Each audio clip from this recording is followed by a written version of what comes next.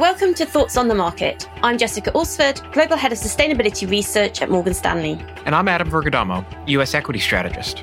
And on this special Earth Week episode, we're going to be diving into some key green investment themes for investors. It's Tuesday, April 20th at 8 a.m. in New York. And 1 p.m. in London. So Jess, Earth Day's coming up, which gives us a natural opportunity to talk about some of the ways in which industry is finding an opportunity to go green. Decarbonization technologies like renewables or like electric vehicles are probably well known, but perhaps a lesser known area is something like carbon capture and storage. Our colleague Devin McDermott, he covers oil and gas for us here in the US, recently wrote an interesting piece on carbon management. Could you maybe walk us through what this potential solution looks like? Sure, absolutely. And CCS, as it's known, is a really interesting technology. So what it essentially is doing is capturing carbon from different sources of emissions and then sequestering that carbon permanently in underground storage, such as depleted oil and gas reservoirs or saline formations, for example. Now, we first wrote about it quite a few years ago, and back then there was a lot of skepticism from investors about whether CCS would really take off or not. But we're really seeing that change. The first pushback that we always got was that CCS doesn't actually prevent greenhouse gas emissions. And clearly, if we think big picture, that is the end goal, is to reduce greenhouse gas emissions, carbon emissions to net zero by 2050. However, I think now there is just a much better appreciation that CCS actually has to be part of the solution. If you think about sectors like chemicals or steel or cement, there are certain industrial processes involved in those industries that just require fossil fuels. And so it's actually incredibly difficult to decarbonize them completely. What carbon capture and storage does is actually provide a solution for greening some of these activities. Even if you think about power, given the intermittent nature of renewables, it's really difficult to see how you get totally carbon-free power. You're still going to need some element of baseload reliability from the gas-fired power plants. And again, CCS would enable the emissions from the fossil fuel power generation to be completely removed from the atmosphere. Now, the other concern that we heard from investors was over cost. CCS isn't cheap, and the costs themselves do vary significantly depending on the application.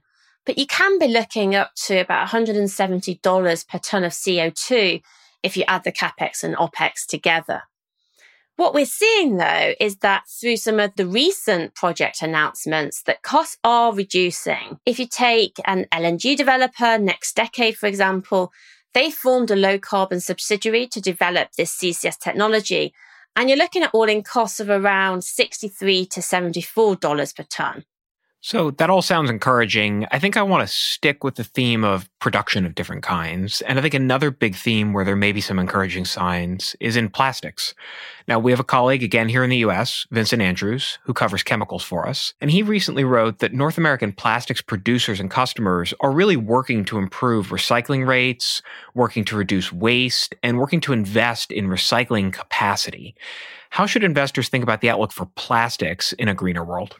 Yeah, so plastic's about 4% of total oil demand. So it is a contributor to climate change, but it's worth making the point that actually plastic has a lot of positive uses. So it can be used to help improve safety, it can improve energy efficiency, and it can be reducing food wastage as well by protecting products. But there is this downside. And historically, you've had really low levels of single-use plastic being reused and recycled. It's estimated that nearly 13 million tons of plastic are entering the world's oceans every single year. Now, to put this into context, that would mean that by 2050, there could actually be more items of plastic in the oceans than fish. Now, there has been a concerted effort to change this over the last few years.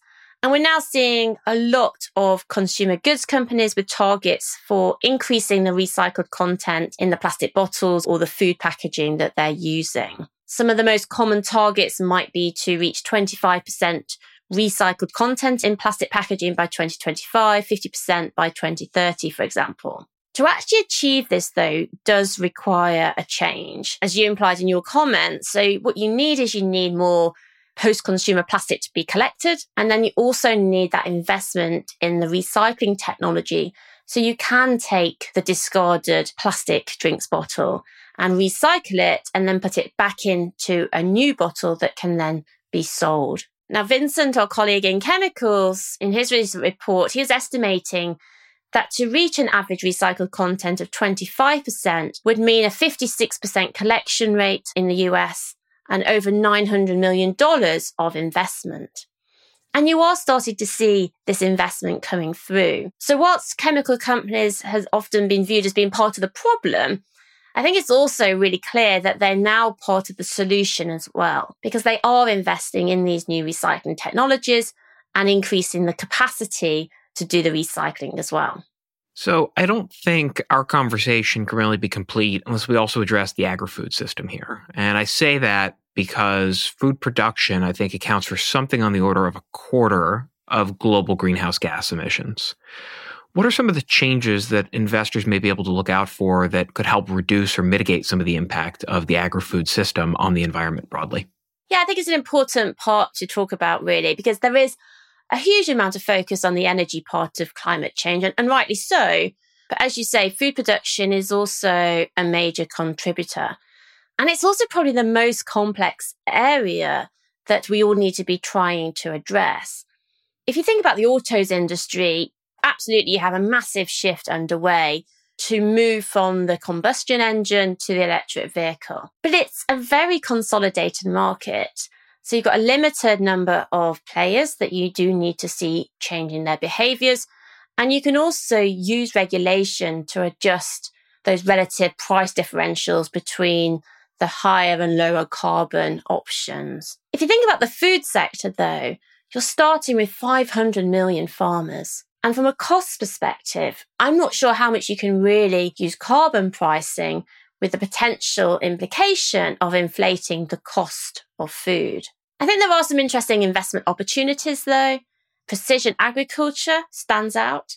So here you're seeing industrial and data-based companies using technology to help farmers maximize their yields, whilst also reducing the amount of fertilizers, which again are high in greenhouse gas emissions. Alternative proteins is another growth area. At the moment, plant-based meat or dairy products, which are growing in huge popularity. Cultured meat, where you're actually growing meat that is genetically the same as the meat that we eat, but growing it in a lab, is a new innovative area to be watching out for. And then you've also got the sustainable feed element.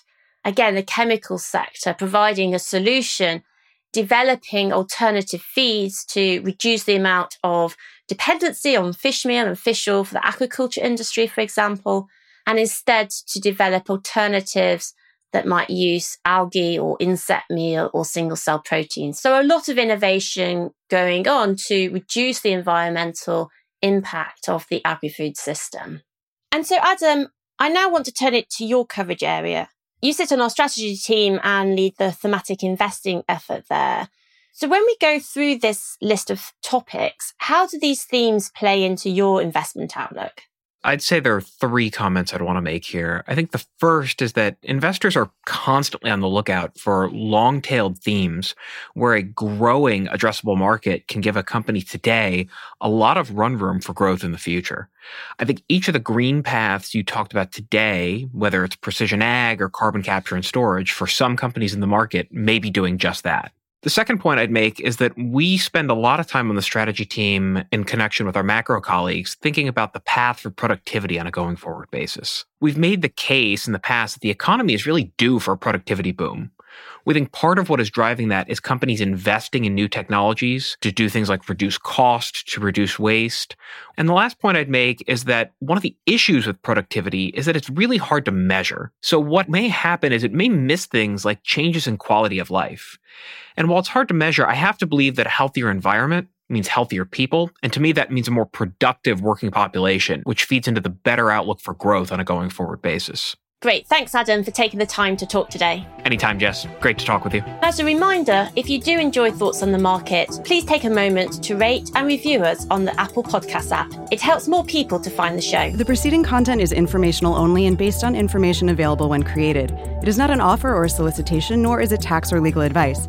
It does not consider your financial circumstances and objectives and may not be suitable for you.